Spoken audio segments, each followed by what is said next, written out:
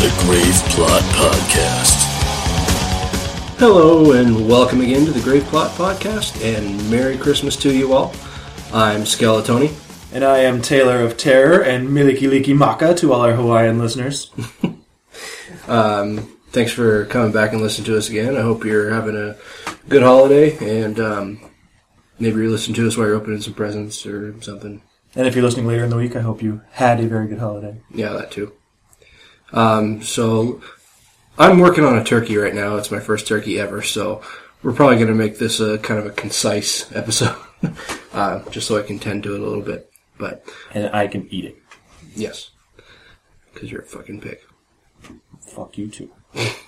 Alright, let's jump right into the news. Reports, incredible as they seem, are not the results of mass hysteria. First eyewitness accounts of this grisly development came from people who were understandably frightened and almost incoherent. Officials and newsmen at first discounted those eyewitness descriptions as being beyond belief. However, the reports persisted. Medical examinations of some of the victims bore out the fact that they had been partially devoured. Okay, to start off with, we got NBC, who's developing a new miniseries. They just kind of came off of their live production of The Sound of the Music, which went pretty well. I didn't watch it, but apparently it did really well. It had Carrie Underwood playing Julie Andrews' character. And, yeah, I know nothing about it. I didn't even follow it. Oh, yeah. I heard about it the day before it happened. Oh, okay. Well, they did, and it did pretty well. Apparently, it was live, right? It was broadcast live, yeah. Which I thought was interesting. I mean, you see live TV shows, but for them to do a full length film, right. Basically.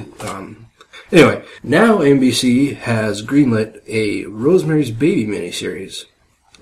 This is going to be a 4-hour miniseries. I'm not exactly sure how they're going to break it up. Maybe hour-long episodes of it. Only 4 episodes would be a miniseries, though. That sounds about right to me. Really? Just 4 episodes? I don't think so. Oh, all right. But, I mean, I don't know how else they would break it up unless it's 2-hour episodes or something. So they're working on it. We've got Scott Abbott and James Wong writing the screenplay. And it's actually going to be based on the novel itself, not the film. Right.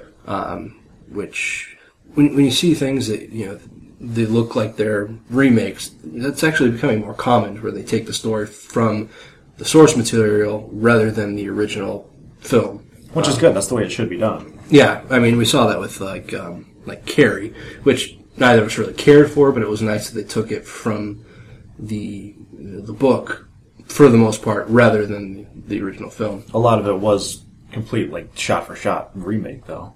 Sure. But regardless, this is what they're working on now. Don't seem to have a release date or anything yet, or any news as far as casting. All I know is that it's been greenlit, and we've got people working on it to write. And it's crazy the amount of horror TV we're getting lately. Yeah, it feels like Walking Dead really kind of lit the fuse. Since then, we've got Bates Motel, we've got Dracula. Last episode we talked about there's going to be a Wolfman. Mm-hmm. We've got Rosemary's Baby. There's talk of an American Psycho TV show. Oh, really? I hadn't heard about that. Yeah, it's like TV is the new remake. Well, I mean, TV can be cheaper to make than a movie. And when you're pulling in a weekly audience rather than people that pay to go see it once, That's true, yeah.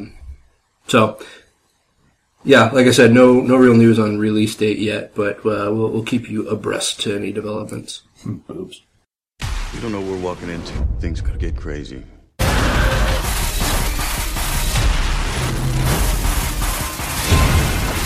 Ready. World War Z, rated PG-13. Next little bit is something that I wish I didn't have to talk about. They're making a World War Z 2, and they've recently found a director. Right. Juan Antonio Bayona, who directed The Orphanage. He will be directing World War Z 2, or whatever subtitle they choose. Mm-hmm. And neither you or I have seen World War Z. We both kind of refused to give our money to them. Yeah. Just because of how far it strays from the source material. But from what I've heard, the original doesn't really lend itself to a sequel as far as the ending, but there is a original ending that I guess the sequel is going to be spun off of that. So, spoiler alert, if you haven't seen World War Z and want to, stick your fingers in your ears and go la la la for the next 30 seconds or so. But the end of the movie has them finding a cure, which isn't really a cure. They basically find a serum that makes them blend in with the zombies, which is fucking stupid. And then there's a big happy ending at the end. Right. The original ending, spoiler alert over, had his wife was she was with this army officer played by Matthew Fox. Of course. I guess he's actually in the movie for like 30 seconds or something, but he was supposed to be in it more. Oh, because he was supposed to be in this original ending, and then Brad Pitt is on the shores of America somewhere. I heard it was in the snow, and he's like fighting a horde of zombies, and that's the end. So that's what they're going to go with. I don't know. From what I understand, that ending wasn't even filmed. So how they're going to work that in, I have no idea. But that's happening. I don't know. Where did he get this shit? I mean, like... They didn't get it from Max Brooks, I'll tell you that. No, absolutely not. Max Brooks, I hope he got fucking paid. Because otherwise there's no excuse. Yeah. Yeah, I mean, if he didn't get like a fat paycheck, yeah, like you just said, I mean, there's absolutely no excuse for him to allow his work to be just turned into this bullshit. And I can't express enough my disappointment in Brad Pitt for kind of spearheading this shit. Yeah. I really enjoy him as an actor, and I just have no faith in his ability to lead a movie.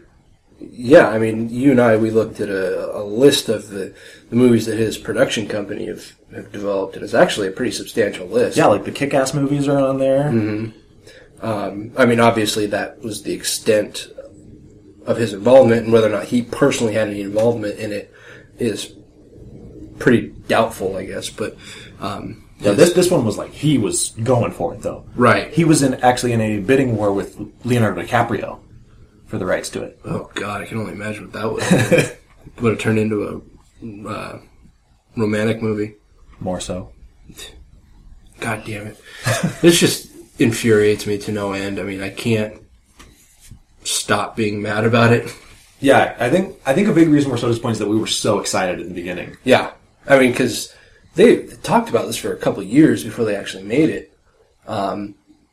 And you and I were both saying how are they going to make this into a movie? Because it's a retrospective. I mean, it's mostly a narrative. So it's like, how do they make this into a movie? I mean, this has got to be really cool. It's got to be a good idea. And it was pretty much the exact opposite. So this is just throwing gas on the fire. I mean, you make a stupid movie, and then you make a sequel to a stupid movie using an ending that wasn't even there. It's like, what asshole signed off on this? Juan Antonio Bayona. I don't know. I'm seeing this as another swing and a miss. Yep, probably another one that we're just going to avoid. Yep.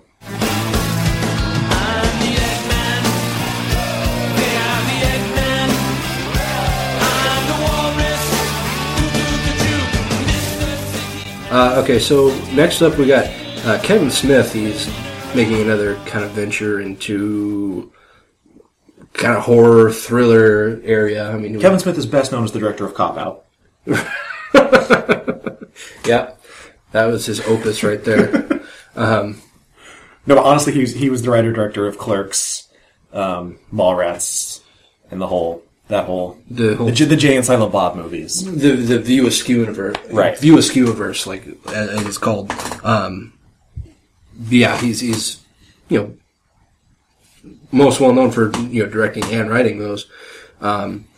And then most recently he kind of ventured into, like I said, kind of a horror thriller type thing with Red State, which I personally didn't really care for. I think most people didn't. I mean, I wouldn't say I hated it, but I definitely was underwhelmed. Mm-hmm. Because he kept pushing it as a horror. Right. But it's almost more of a crime thriller. Yeah, if I can remember right. There's nothing, like, supernatural, anything involved in the movie. No, and there's like a shootout with the cops and... Right. Anyway, so he's kind of continuing that trend with a movie called Tusk. It's going to be brought to you by A24 and Demarest Films. Basically, the theme of it is it's kind of like the brief synopsis that we have is it's about a guy named Wallace who's actually going to be played by Justin Long. And is that a final casting? I mean, as far as I know, yeah. Okay. Because they're filming now. Are they? Yeah. Okay.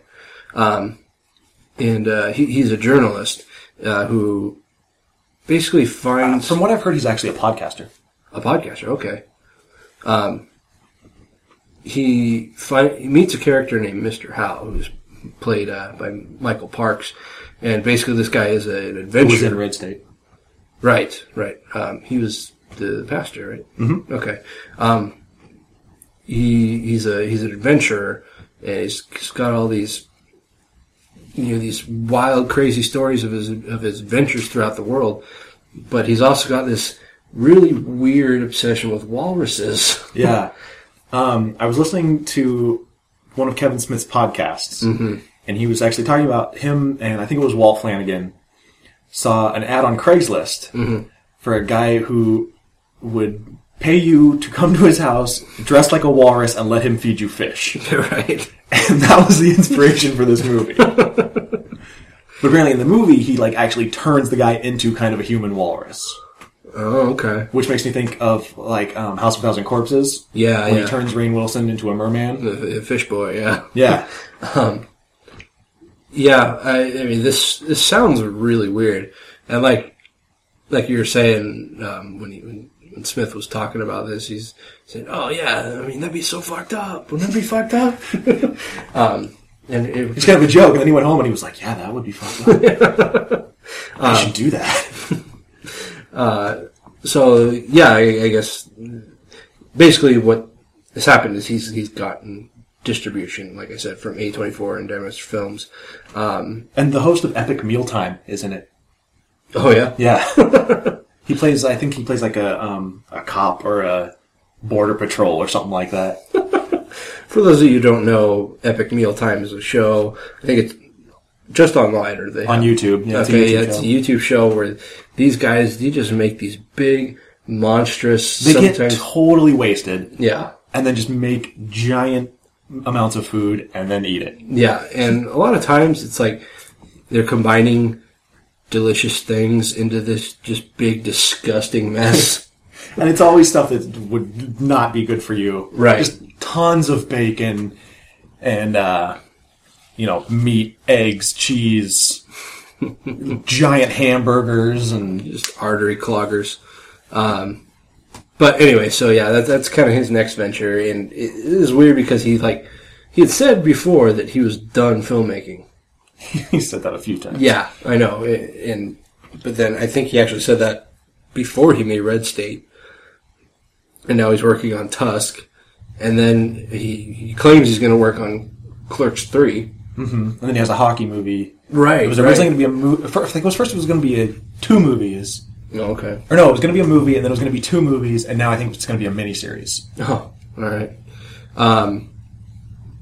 So yeah, obviously he's keeping himself busy. So, you and I, we both listened to Jay and Silent Bob Get Old, which is one of Kevin Smith's Smodcasts. And he's constantly referring to himself as a former director. And, a lot of these episodes, they're, up to a couple years old. But as you listen to the episodes, they get more and more current. And, he says, I'm a former director. But hey, now I'm working on this movie Red State, and now we're talking about this movie Tusk, and it's like, Jesus, man, not sure you know what former means. Yeah. Again, I mean, that's all we really know about it. Like I said, it's in development right now, so we'll keep you posted.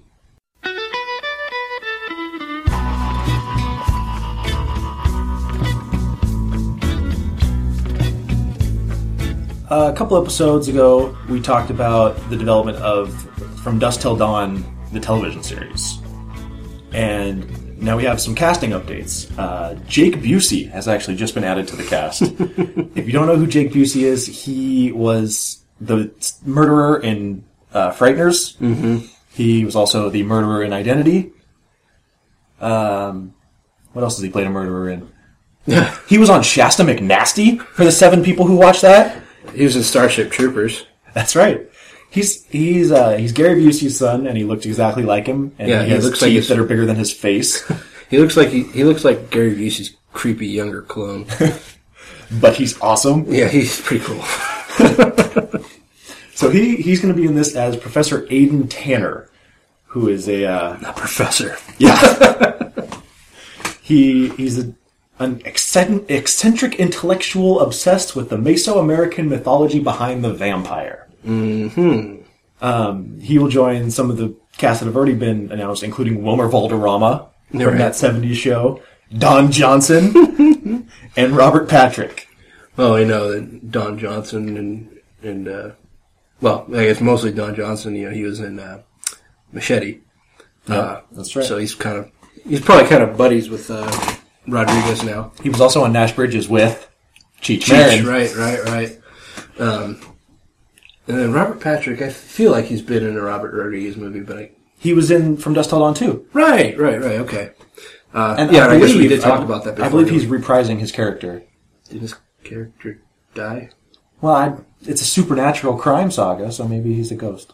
Oh. I don't know. Okay.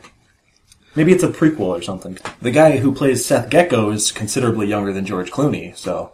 I guess that's true. That's going to be on Robert Rodriguez's new network, El Rey TV or whatever, El Rey Network. Right. And I guess we still don't really know. I guess it's going to be like a special cable channel. I don't know if he has any distribution deals with it, or like Comcast or Dish or whomever. It is an English network station, which I guess some people thought it might be Spanish. But. Oh, yeah. I think he would severely limit his audience if he made it Spanish. Yeah. But I have no idea when that show's going to start, but something we'll keep an eye on it. Yep.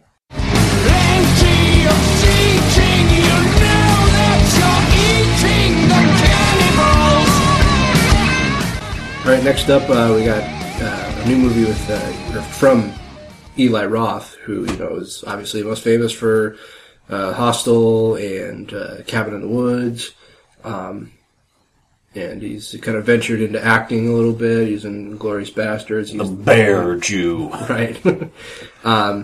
Anyway, you should know who he is. He's got a movie called Green Inferno, which, from what I can tell, it sounds like it's basically Cannibal Holocaust. It sounds like it, yeah. Yeah. Which, anyone that's seen it knows that's a great movie. It's a fucked up movie. It is fucked up. But it means it's right up Roth's alley. Yeah, exactly. And when I say a great movie, I mean it's super corny, low budget, but it's entertaining, I guess. Well, it's infamous because people thought it was real. Right, yeah. Green Inferno sounds like it's basically the same thing. I mean, it's a group of, I think they're kind of like Greenpeace type people. It's like a group of activists. They're from New York, I believe, and they go down to the Amazon to try and save this tribe from basically being wiped out. They get to this tribe, and they basically capture them and start to eat them. Yeah. Because they're cannibals. Hopefully this will serve as a lesson to a bunch of hippies. Just leave well enough alone. But I guess the big news is, and something I've personally been waiting on for a while now, is they finally got a release date. I guess this movie kind of made its rounds to all the festivals, but it didn't have any distribution or a release date. It's got picked up by, I want to say Lionsgate, but I'm not sure. Probably. Lionsgate will fucking take anything. Yeah, and I think Lionsgate did Hostel. I believe you're right. Yeah. Anyway, so they've finally got distribution, and now they've got a release date. The release date is set for September 5th, 2014, which is kind of a disappointment because I'm really hoping I didn't have to wait a whole nother year to see this. But that's the case. Which means the episode of our podcast that falls after September 5th, 2014 will feature reviews of Green Inferno. Right. Because we will see it. This film stars a bunch of people that I don't really recognize by name. It's got Lorenza Izzo, Ariel Levy, Daryl Sabara, and apparently Izzo and Levy co-starred with Eli Roth in a movie, Aftershock. I'll take that. Was that an Eli Roth movie, or was he just in it? I have no idea. All right. I don't know anything about it. But it's written by Guillermo Amoedo and Eli Roth. So, it seems like movies that Eli Roth has written and directed tend to be a little better than the ones he's just directed. I agree. But, so this is pretty exciting. Like I said, it's basically just Cannibal Holocaust in modern age, but... And this is something, like you said, we've been looking forward to this for a while. We've been scouring the internet going, when is this movie coming out? Yeah, because we knew it was in festivals, but nothing about when it was coming out to wide release. Right. Whether or not it would be in theaters, or it was going to be direct to video, or what. But so now we know. So we're excited. Yeah. All right, so that's it for the news. No more news. Next thing we want to talk about is 2013 saw two of probably the biggest remakes in recent memory in Evil Dead and Carrie, which kind of went opposite ends of the spectrum. Carrie was very, very similar to the original. It was. Evil Dead had parts that were similar to the original, but overall was very, very different. Mm-hmm. So I wanted to ask you, where is the middle? How do you make a remake that brings in a new audience, updates the movie, but isn't just a shot-for-shot remake? That's a tough call. Because even if you do a shot-for-shot remake, you're going to have people complain, it's just like the original, there's no point. Right. But if you stray too far, you're going to have people saying, what's the point of this remake? It's nothing like the original. Mm-hmm. Well, I think your best bet is probably just go right up the middle. Very astute. No, really. I mean, like I said, it's a really tough call to make because you're never going to please everyone, To me, the best remakes are of movies that, I think low-budget movies make the best remakes. Because you can basically take the same story and just give it good effects. Sure. The biggest case in point, Evil Dead. Exactly. Mm-hmm. Other than the ending of Evil Dead, I think that probably would have been my favorite remake ever. If they had just done a better, tighter ending. Mm-hmm. I might agree with that. I mean, at least at this point in time. Right. Maybe if I gave it some more thought, I might change my mind, but... I think the point is you definitely want to update it without changing it. Sure. And, I think Evil Dead may have done basically the best job he could. They followed the same basic story for the most part. Right. But as a whole, the movie was very different. Different characters, different kind of backstory, different ending. But basically, like we discussed in our review of it, it had a lot of homages to it, to the original. I think that's a big thing in horror remakes too. So I think you definitely have to have some kind of throwback to the original. Definitely. As much as I hate to give credit to the Nightmare on Elm Street remake, the fact that it did have scenes that were complete, straight out of the original. Mm-hmm. Like it's not a shot for shot remake, but there are scenes that are done shot for shot. Right. And yeah, I don't know. I mean, like, I just think the best way you could possibly do it, where you can please the most people, like I said, is to keep the same basic story, but make it more modern. Modernize it, change up the characters a little bit. I mean, you don't necessarily have to have the exact same characters. Maybe fill those same roles, but they don't have to be the same people. For instance, Evil Dead didn't have Ash. They basically took that character and split it in two. Right. It's two different people. And they happen to be brother and sister. Yeah. And it's just important to kind of I think the most important element is to maintain the feel of the original. Right. Pretty much everything else, I think you can kind of just fill in the gaps. But as long as you keep that same basic premise there, I don't think you can lose. There's also a big difference, and I hate that this is actually a thing now. There's a big difference between a remake and a reboot. Right. And a reimagining. Yeah. Reimagining. That's the biggest cop-out, I think. Reimagining is basically just an excuse to say we want to take this movie's title and make our own movie and make money off it. Yeah, exactly. Shit. I have to base that turkey.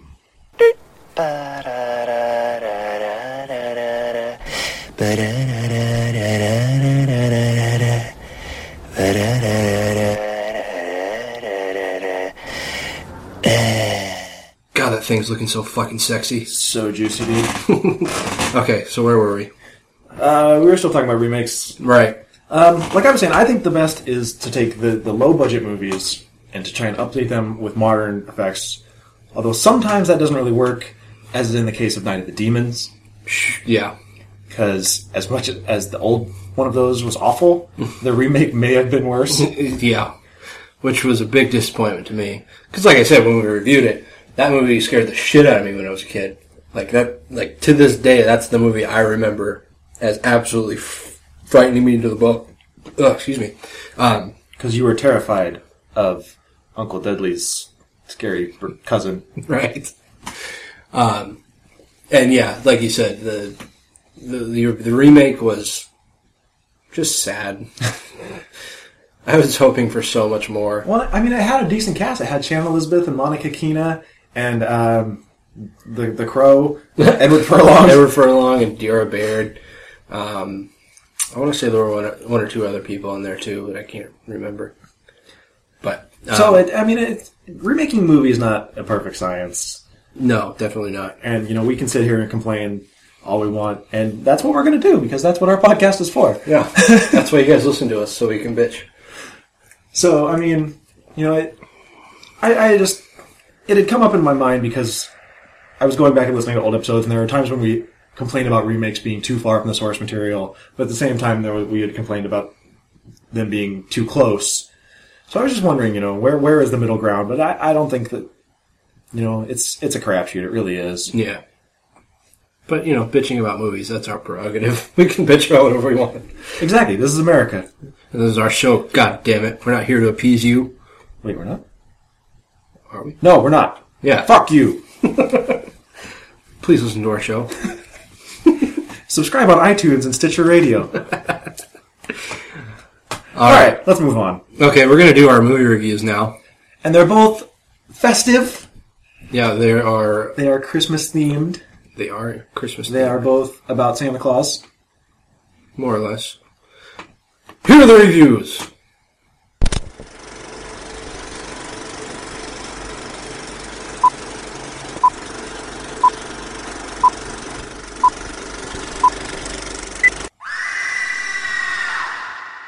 Okay, the movie I picked was a movie called Sint. It's actually got like 3 different names. I'll see you tomorrow then. Well, if you're still around by then. Bye. What did she mean by if you're still around? It's a full moon tonight. It happens only once every 32 years that there's a full moon on December 5th. Well, according to the legend, St. Nicholas comes to get you when there's a full moon on December 5th. Careful who you open your door for tonight. It might be the evil St. Nicholas.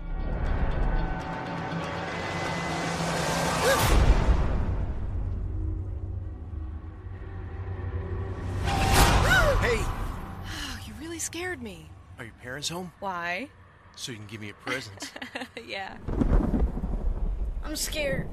Timmy, St. Nicholas doesn't exist. I've told you 100 times.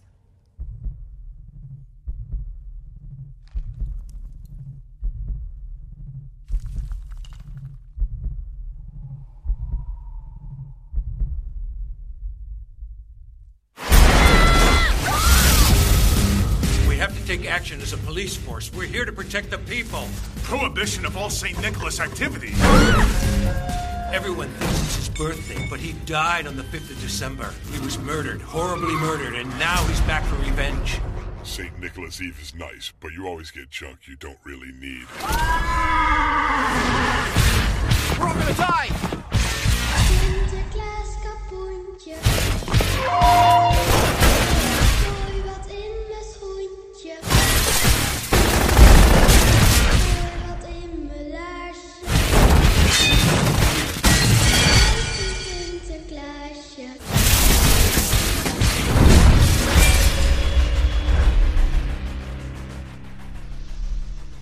I had a different St. Nicholas Eve in mind.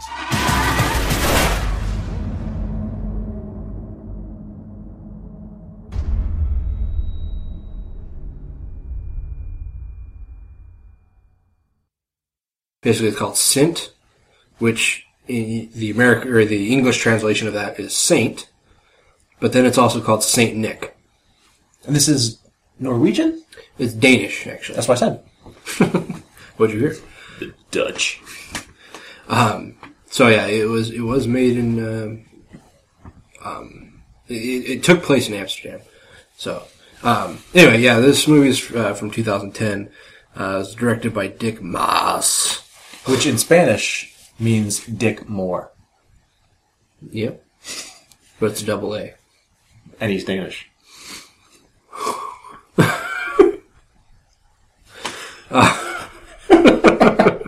Idiot. Okay.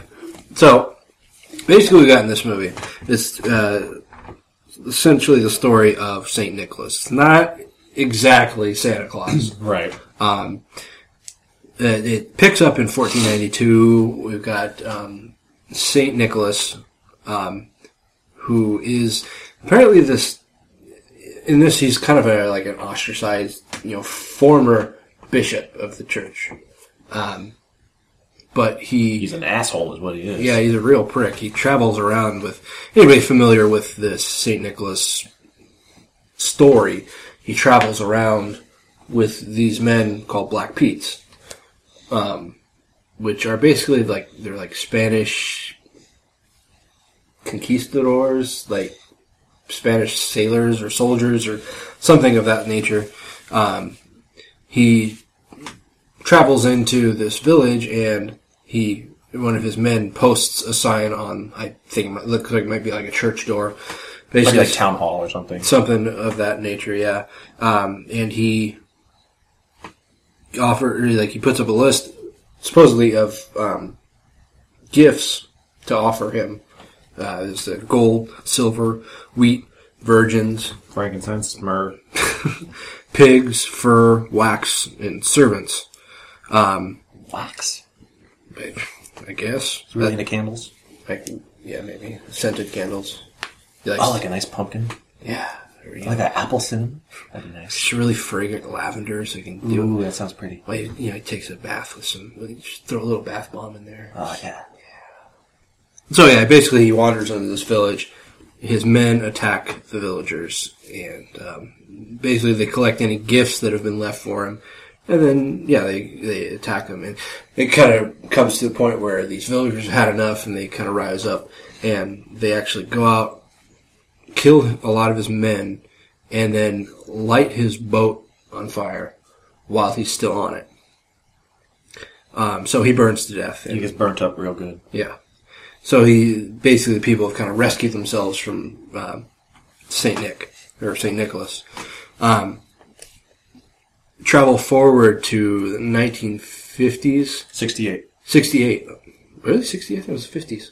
I thought maybe it was 58, but I thought it was 68. I want to say it was 58. Regardless. Kind of going on this family, and St. Nicholas Day is actually on December 5th. Basically, you offer him gifts, and he will leave you some in return, or something of that nature. Obviously, I'm not very versed in my Scandinavian holiday lore. I guess it's similar to like the milk and cookies. Yeah, I think that might be essentially what it is.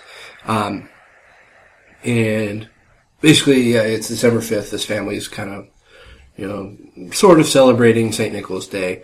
And he and his men come in and just kill his entire family. Except for one, the son, who is Kurt.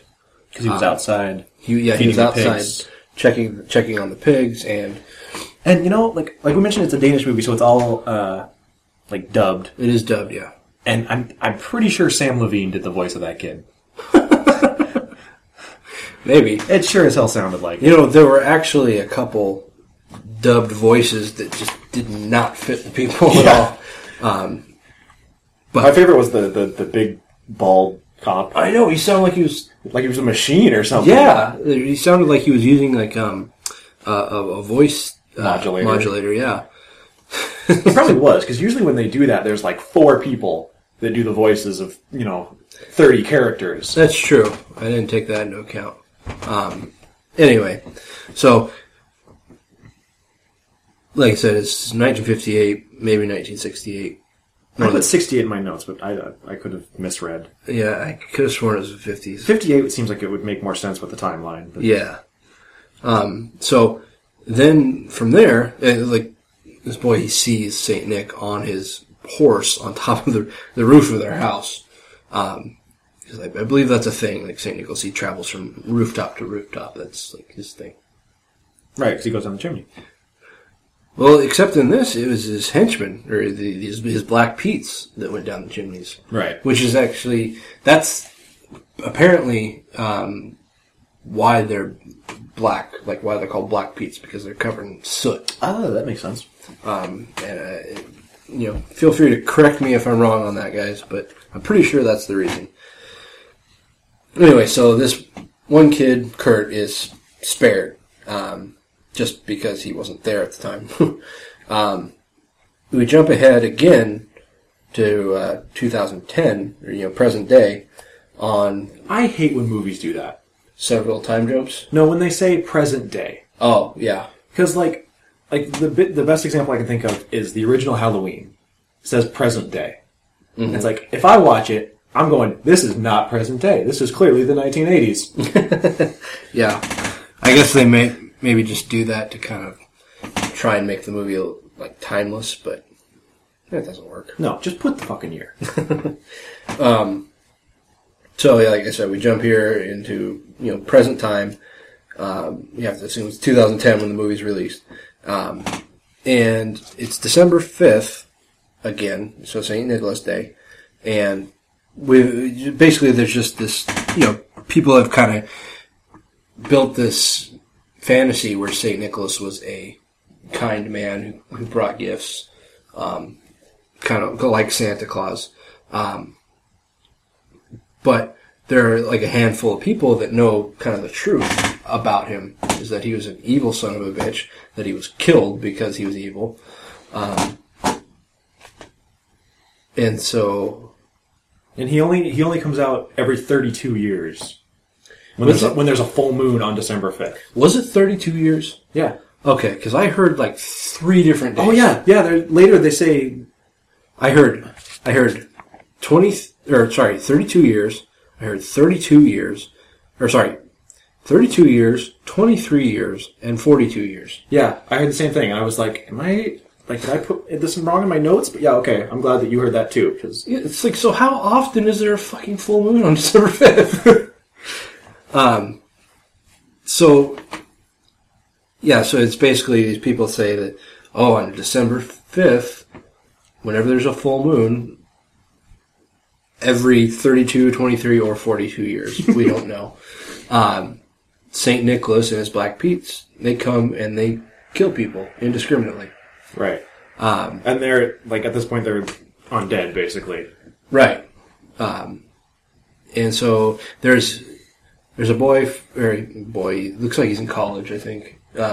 His boy Frank and this cop who is actually the boy from the 50s, Kurt. Mm-hmm. He's actually become a cop, and now he's kind of like an outcast among the ranks because he believes this story of St. Nicholas. Which, by the way, even if it's 42 years, there's people in this town who are like in their 60s. How do they not remember this? I know. Well, it does kind of seem like the town has made great efforts to cover it up. True, yeah. The media. Mm-hmm. And it seems like it's just Amsterdam.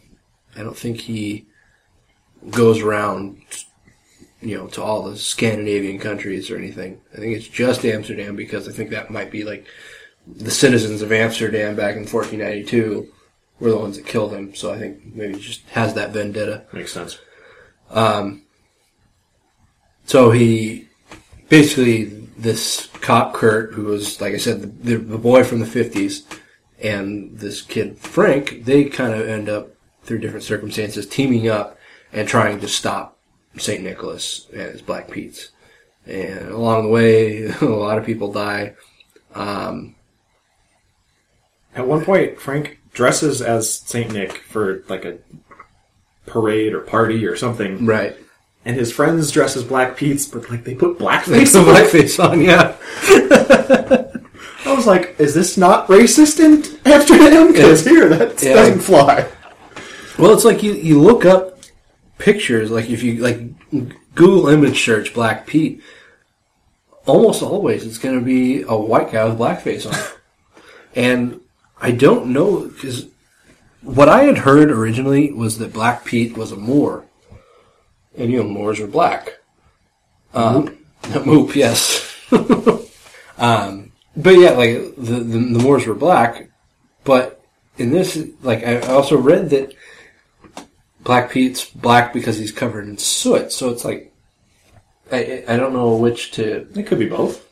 I don't know, maybe the soot thing's a whole, like, modernized one, so, like, people aren't racially offended. I guess. Putting on blackface doesn't help with that. No. Yeah, I mean, blackface is blackface. It doesn't care how you dress it up. Yeah. But, so, I mean, that's kind of the basic premise of it. I don't want to reveal too much. I know in the past, I've gone on a little long about the plots of the movie, so I'm trying to keep it a little concise this time. So, let's talk about this a little bit. I didn't like this movie very much. I don't know, it had its moments. There was some things about it I didn't really understand. Like, the fact that Santa takes the bad kid, or St. Nick, he puts the bad kids in a sack and takes them to Spain. Right. Like, if that's the case, I want to be naughty, because I want a free trip to Spain. I think that's, I think it might just be a cultural thing that we don't understand here in America. It would be like him taking us to Canada. Right. Oh, no! Just kidding. We love you, Canada.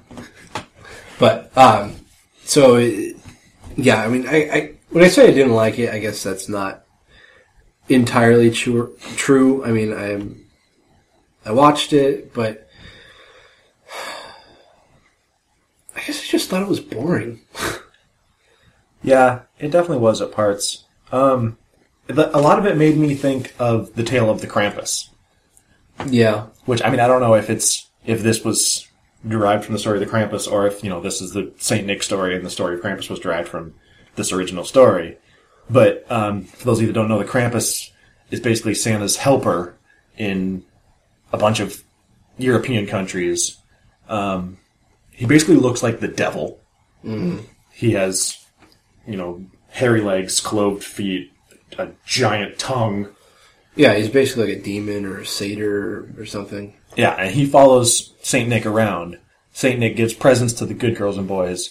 Krampus puts them in a sack and throws them in the river. Right. Or eats them. Some cultures believe he eats them. Right. So So, I mean, there's a lot of that, because, like, this, he puts him in a sack and takes him to Spain, which is nicer than being thrown in the river. Sure.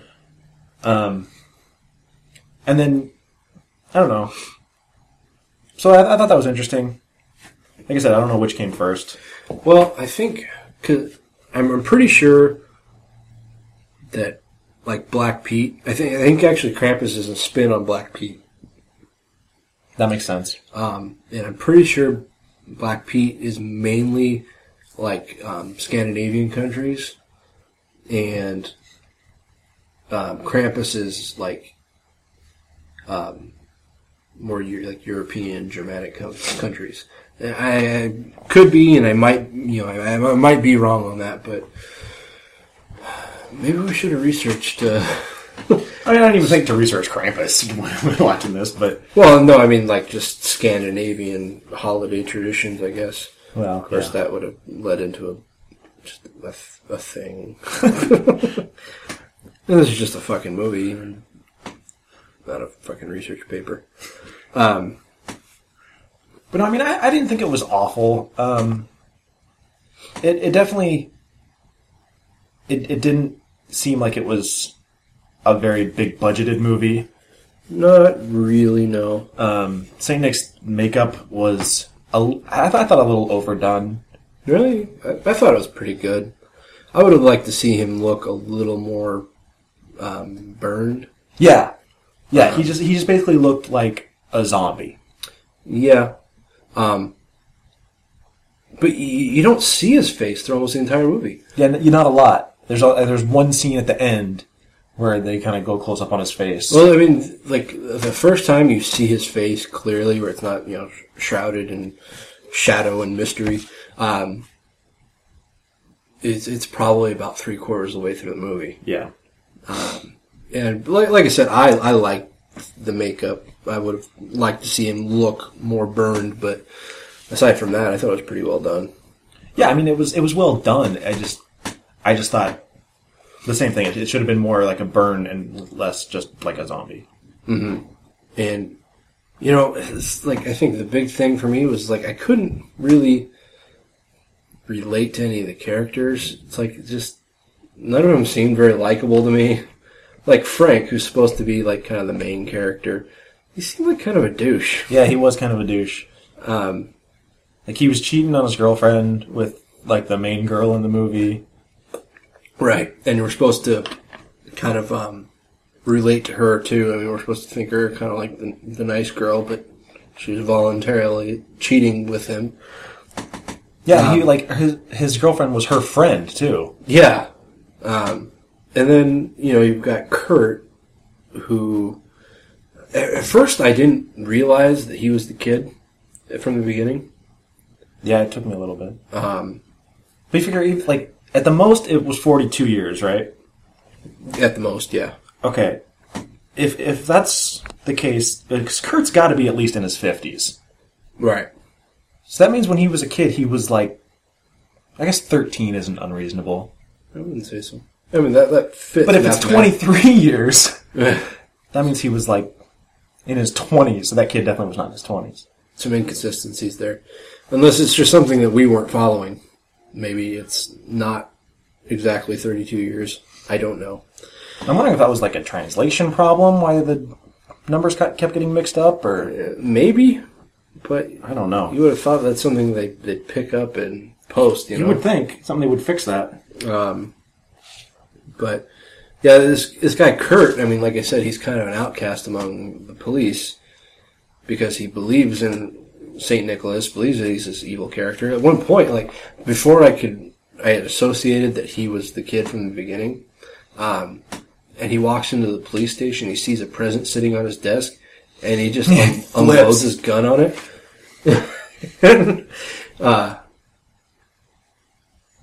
It kind of seemed like the other cops in the station, they didn't really react to it. Like, this is something they might have expected. Yeah. So he's kind of nuts. I mean, understandably so, but he's a little crazy. And then there's fire is his only weakness. Is Saint Nick's only weakness, which to me like immediately brought up images of Freddy Krueger. Yeah. Yeah, I guess it was Freddy Krueger I'm thinking of.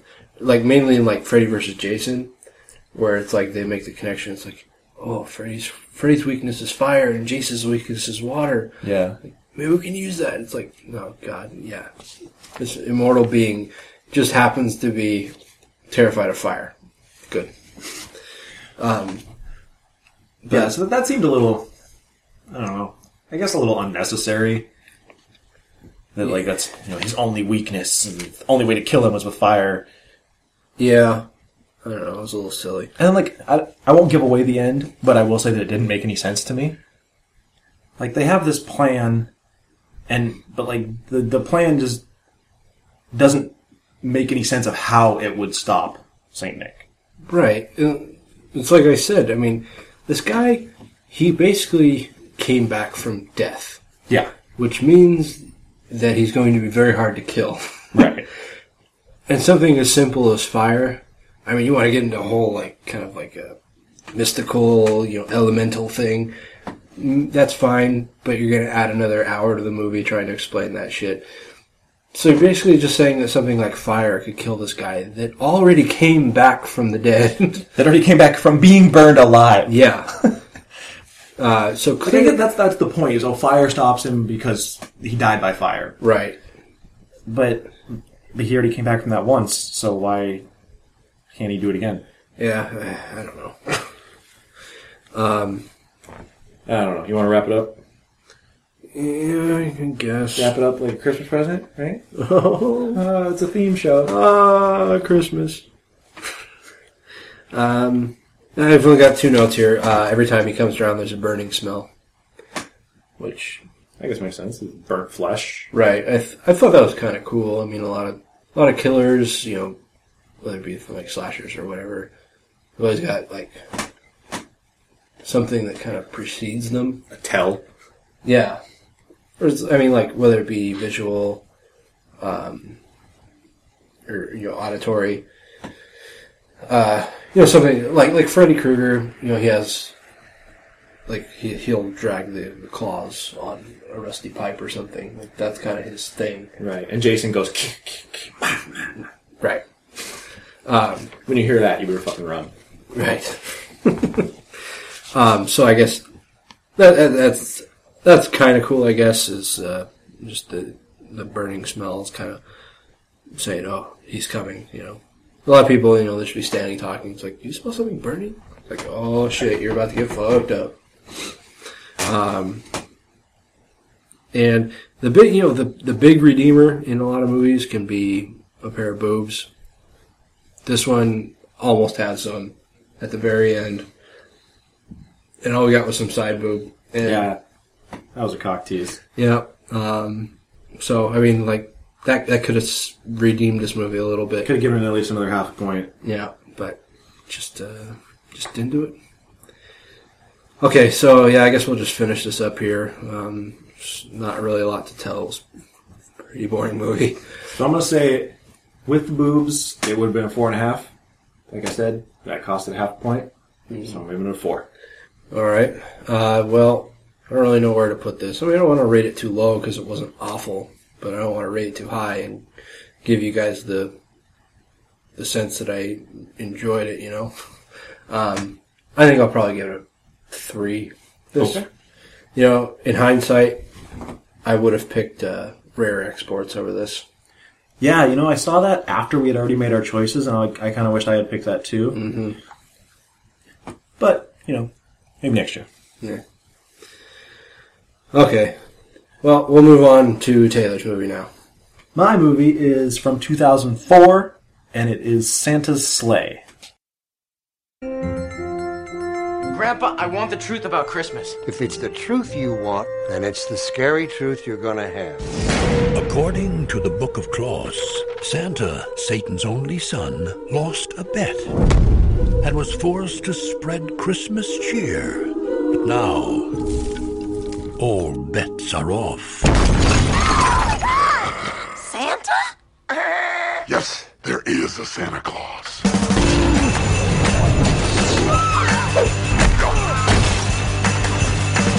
Ho, ho, hoes.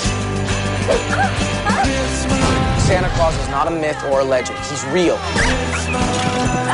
Only he's not bearing gifts and presents anymore.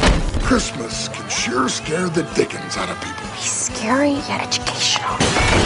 I'm just trying to spread a little Yuletide fear. Are you saying Santa is offing everyone who's naughty and nice? Nicholas shot him! You shot Santa? Run away! Santa's on the loose! This holiday season, Ho, ho, ho! lock your doors, bolt the windows. Oh, Grandpa got run over by a reindeer. Everyone stand back. Things are about to get a little messy. And block the chimney. 'Cause naughty or nice, Santa Claus is coming to town. Santa's sleigh. Go ahead, kid. Let's see what Santa got you. I hate children. Okay, so this movie is from 2004, written and directed by David Steinman, and it has Santa Claus portrayed by former WWE and WCW wrestler Bill Goldberg. If you were a wrestling fan a few years ago, you know who Bill Goldberg is. If you don't, he is a 6'4", 260-pound probably, just brick shithouse of a man. Mm-hmm. And yes, he is Jewish. Didn't actually pick that out while I was watching it. It's like a Jew playing a Christian figure. That's nice. Yeah, it's a little, I don't know if ironic's the right word, but it's the first one that comes to mind. So the movie opens on a family with some very familiar faces that I was surprised to see. Yeah, these guys aren't exactly A-list actors, but they're kind of slumming, I think. James Caan, Chris Kattan, Fran Drescher, Rebecca Gayheart, and they played this snooty, uptight, rich family. Yeah, they're serious assholes, every single one of them. I got the sense Chris Kattan was like married to Fran Drescher or marrying Fran Drescher. He was kind of like, he wasn't part of the family. Was that the case? I thought he was marrying, I thought he was either marrying or married to Rebecca Gayheart. And then I think Fran Drescher cheating on her with Fran Drescher? Maybe. Because at one point he tries to finger Fran Drescher underneath the table. Right. I got the impression that Fran Drescher was James Caan's wife. Which is also funny, because that she was his daughter. I don't think so. But anyways, that doesn't matter. It's funny, though, that James Caan and Fran Drescher, and I think maybe Chris Kattan, all Jews. So they're sitting around at dinner talking about, what they're going to get for Christmas and whatnot. Smelling each other's farts. Yeah. Fingering each other under the table. And next thing you know, you just hear this noise in the chimney, and all of a sudden the whole chimney explodes. And there comes Santa. Mm-hmm. And he just kills them all. He does kill them all. Santa is not a nice person in this movie. Similar to Sint, Saint Nick. That's just the opening. That's the opening 5 minutes. Right. Yeah, he does kill them in some pretty creative ways. There's quite a few creative kills in this. A lot of them Christmas themed. Yes. I have a whole list of the Christmas themed kills here. He stabs a guy with a sharpened candy cane. Mm-hmm. He strangles a guy with a wreath. He sets a strip club on fire with hot coal. There are exploding presents. There's a tree ornament smoke bomb. At one point, Grandpa got run over by a reindeer. Which, by the way, the reindeer is actually a buffalo. Is it a buffalo? I couldn't tell. Yeah, and no one makes any mention of it. They just continue to call it a reindeer. Yeah. That's not any reindeer I've ever seen. Yeah. Like, there's more than one point where they actually flat out call it a reindeer, and I'm like, am I the only one that notices that's a buffalo? Yeah. It's, at one point they call it a bird deer. Yeah. Never heard of that before, but still not buffalo. And there is one Hanukkah-themed kill Right. Where a guy gets stabbed in the throat with a menorah. See, the Jews are represented in this. Yeah. But basically, the story is that 1,000 years ago, this angel bet Santa... Well, let me go back farther than that. In history, there have only been 2 virgin births. Mm-hmm. The Son of God, Jesus, and the son of the devil, Santa Claus. Right. And Santa used to have this day of slayings, where he would just go out and just kill people. And so this angel came to him, disguised as an old man, and made him a bet. Mm-hmm. And said, if I win, then the day of slayings turns into a day of joy. And you have to give presents to all the little boys and girls. Right. And the bet is curling. Right. Who can get a stone closer to a hole in the ice? At first you think it's just, they're just going to throw stones, but then they are just flat out curling stones. Yeah. I like the way they told the story. It was like this kind of claymation. Oh yeah, it was like the Rudolph puppets. Yeah. I thought that was kind of funny. Yeah, this is a horror comedy. Yeah, definitely. Although at points there are like dramatic, tense moments, but they play Christmas music over it, yeah, which makes it funny. Like there's a part where he's like stalking these kids through, I think it's a school. Yeah. And it's like, that's like, this does not fit the mood at all. Yeah, it was, I don't know, like the whole movie sets a tone because it's got Christmas music playing in the back. I mean, like that was the music, was Christmas music. Yeah, like the whole score is basically Christmas music. Yeah. So I mean, it's like, unless you just absolutely loathe Christmas music, I mean, you're just kind of in this cheery mood the entire time. Yeah, it's weird. It like doesn't fit with the overall tension that should be there. Mm-hmm. But yeah, the main kid in the movie, his name is Nick Yulson. And his grandpa is an inventor, and his grandpa is like the only person in town that knows about Santa Claus. Right. Basically, the bet was for 1,000 years, and the bet is now over. Right. So Santa Claus is now coming to kill all the children because he hates children, and he's had to deliver these presents for 1,000 years, and he's just got all this pent-up rage. Yeah.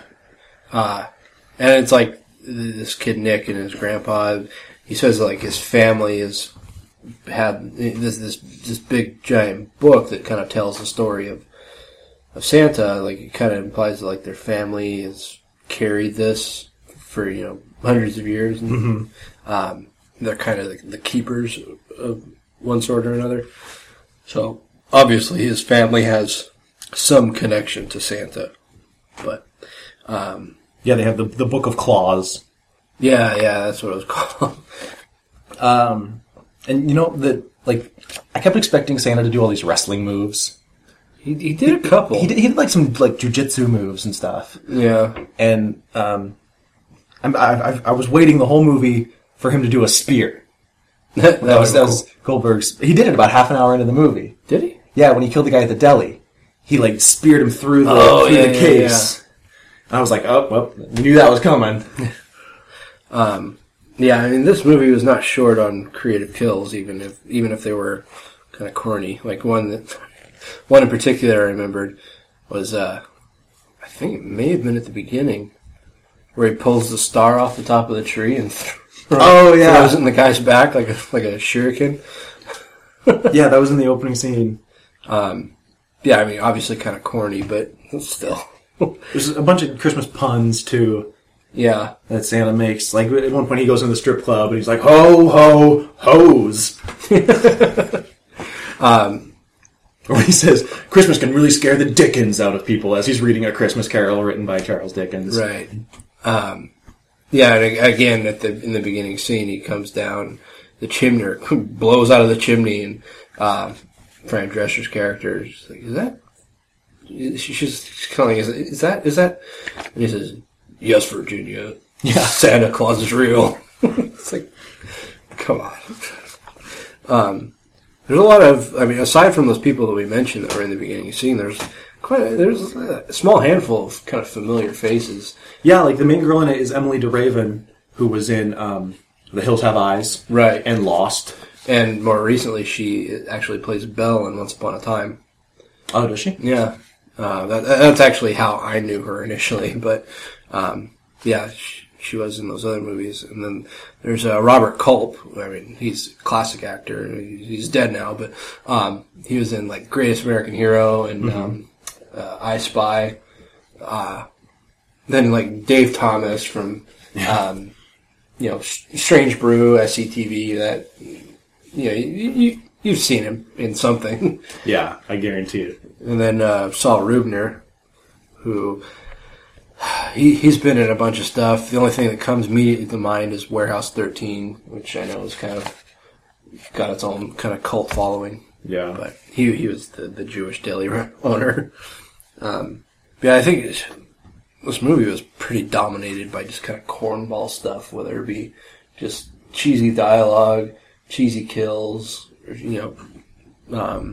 a couple things that stood out immediately to me. It's like the name of the place where they live is called Hell Township. Yeah, I thought that was weird. And then, like at one point in the movie, at the end, or kind of closer to the end, it's the angel. He says, "Well, you always said you'd follow me to hell and back." So yeah, I moved to Hell Township, and it's like, oh, please. And then, the kid Nick, at one point he goes on to the NORAD. Well, it's supposed to be like the NORAD Santa Claus tracker, but it's called the Gonad tracker. Was it? I didn't even notice that. Jesus. I liked when he was chatting with the person there, the Gonad person, and it says, "Is this Santa Claus thing real? Or is this Santa Claus tracker real?" And the guy says, "First, how old are you? 16? No. And neither is Santa Claus." Yeah. It's like, I'm sorry if your parents haven't had the talk with you. It's funny because at points they're running around and they're just like trying to warn people. And one point carolers come to the door and they open the door and they're like, "You have to get out of here, Santa Claus is coming." Yeah. Oh, another wrestling move that he did is the when he was attacking those carols. Oh yeah, he did like a military press. Yeah, and then like dropped her behind him. Yeah, that was an old Goldberg move. He used to use that one a lot. Right. No jackhammer though. He never did the jackhammer in the movie. No, that might be something that's difficult to achieve with just organically. Yeah. I thought it was kind of funny that he's going through town. He's flying on a sled that's led by a buffalo with a glowing red nose. Yeah. And he's killing people left and right, and he's this big fucking giant of a man dressed as Santa Claus, and nobody seems to really give him a second look. He's just walking down the street casually. Well, because it's Christmas, so I guess people just think, oh, it's just a guy dressed like Santa Claus. But even still, if you saw a guy Bill Goldberg size dressed as Santa Claus, wouldn't you be like, what the fuck? I'd be like, that's the biggest goddamn Santa Claus I've ever seen. Yeah, exactly. I mean, it's kind of like when Big Show was dressed as a Santa and Jingle All the Way. Just a big fucking Santa. It's funny, on the way over here, we noticed, because today is Santarchy here in Seattle, which is like a event where, everybody dresses like Santa and gets drunk and goes out on the town. Mm-hmm. There's a much bigger event in New York City called SantaCon, but we saw a handful of Santas on our way over here, and didn't think anything of it. We saw Black Santa. Black Santa, the fabled Black Santa. Yeah, I mean, I didn't know it was supposed to be a comedy when I picked it. Yeah. I thought it was actually just supposed to be like a legitimate horror. So I was kind of surprised to hear the jokes and the puns and everything. But I thought it was a very fun movie. It wasn't like too over the top where the horror elements were lost. Yeah.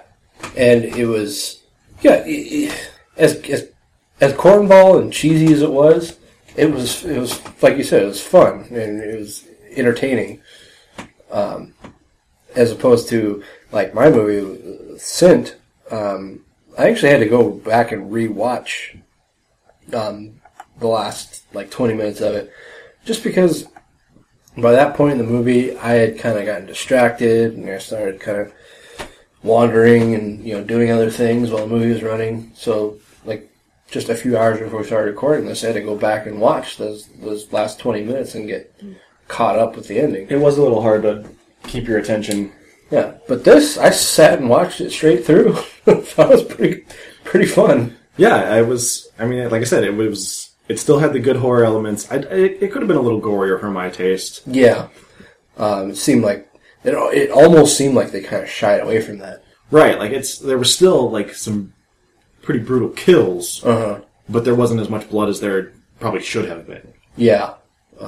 For as much death and destruction as there was. There definitely should have been a little more blood at the very least. There was a very weird part when Santa shot flaming coal out of his mouth.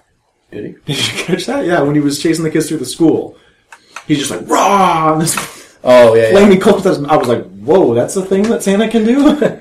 Well, I know when he was in the strip club, he pulled a piece of coal out of his pocket. Right, he kind of blew on it. Fire onto it.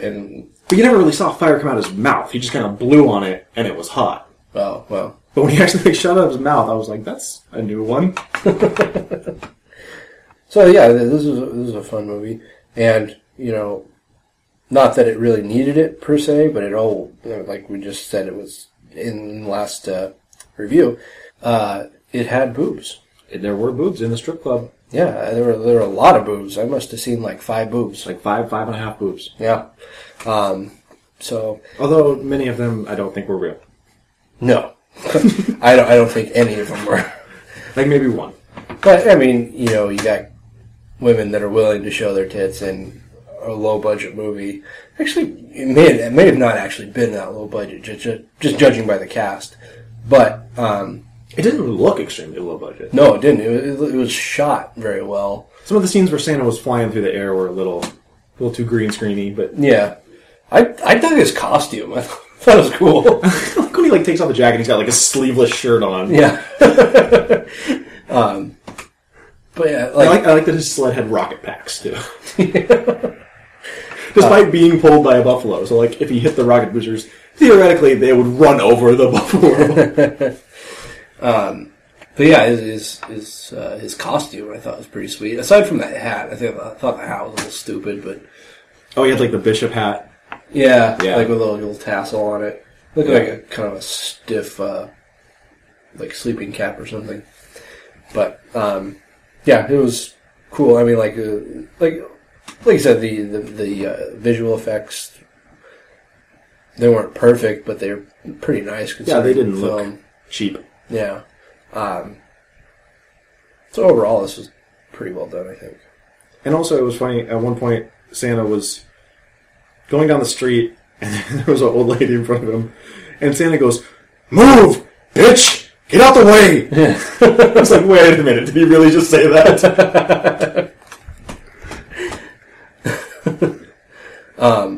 Then I can't think of a way to fit this in organically, but Tiny Lister was in it. Oh yeah, Debo. His eye wasn't all cockeyed though.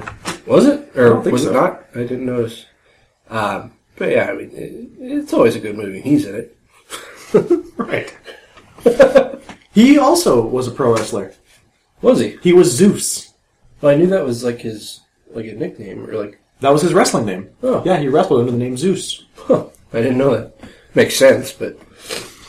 And then I at the very end of the movie when Santa he shaves off his beard and he just has the goatee. Yeah. And he's wearing a leather vest and a denim jacket. Yeah, he looks like a biker. Yeah, he's got a do-rag on.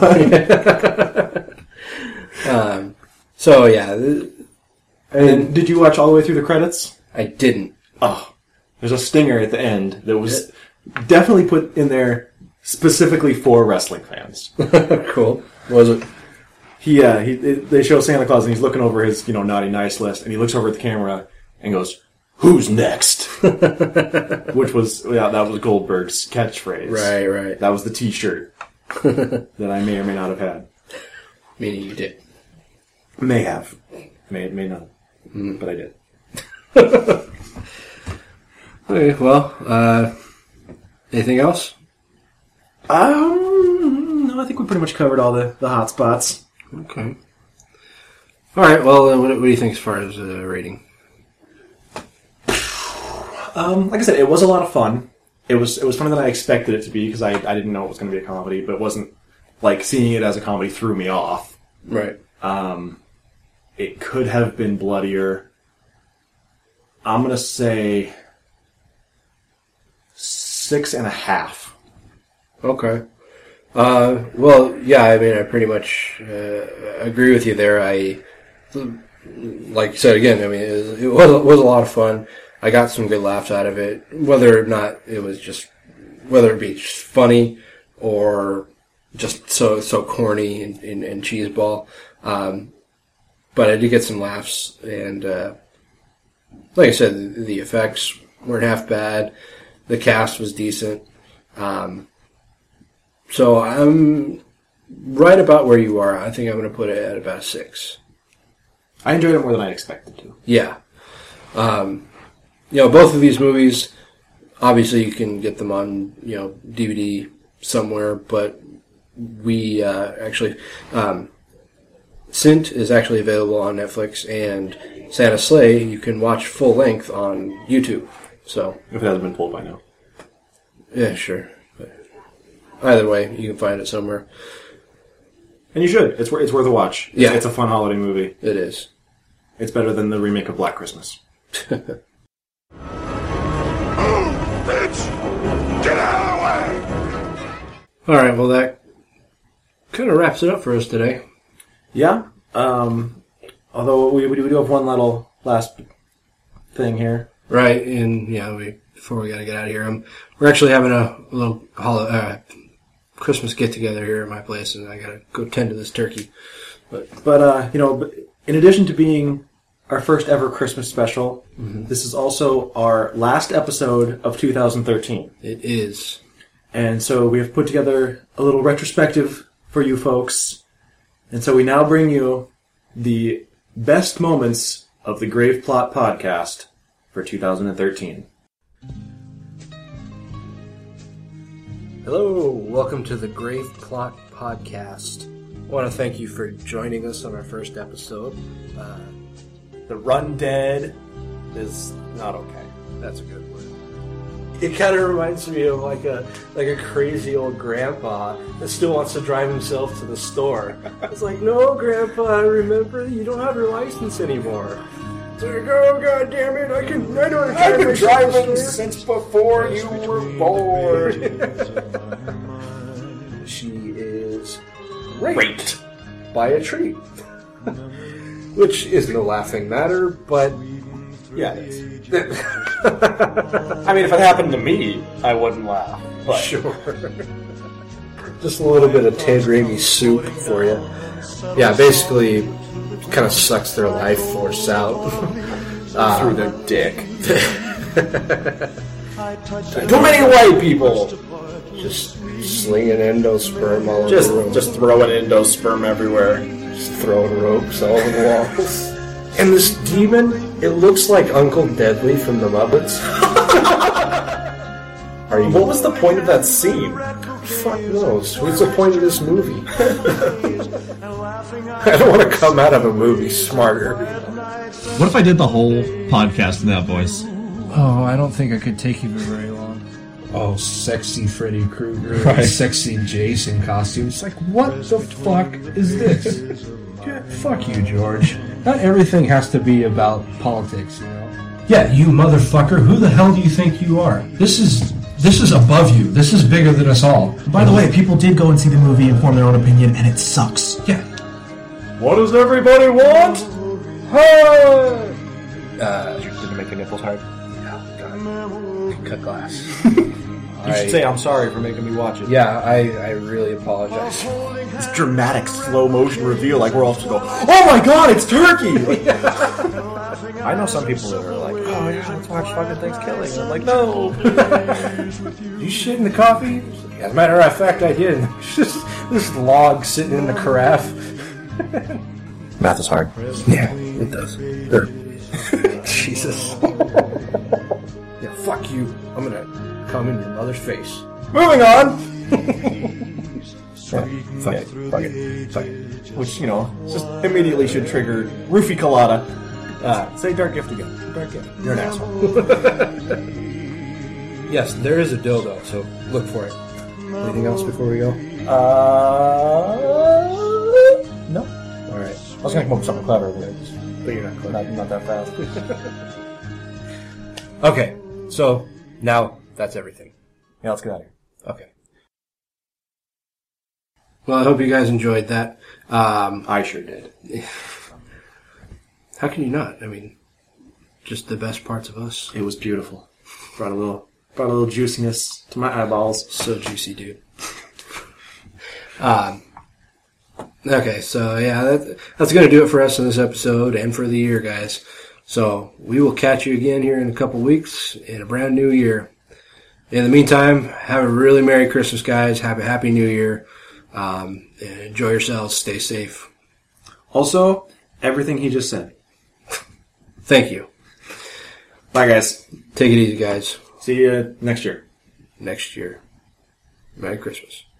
Assalamu alaikum.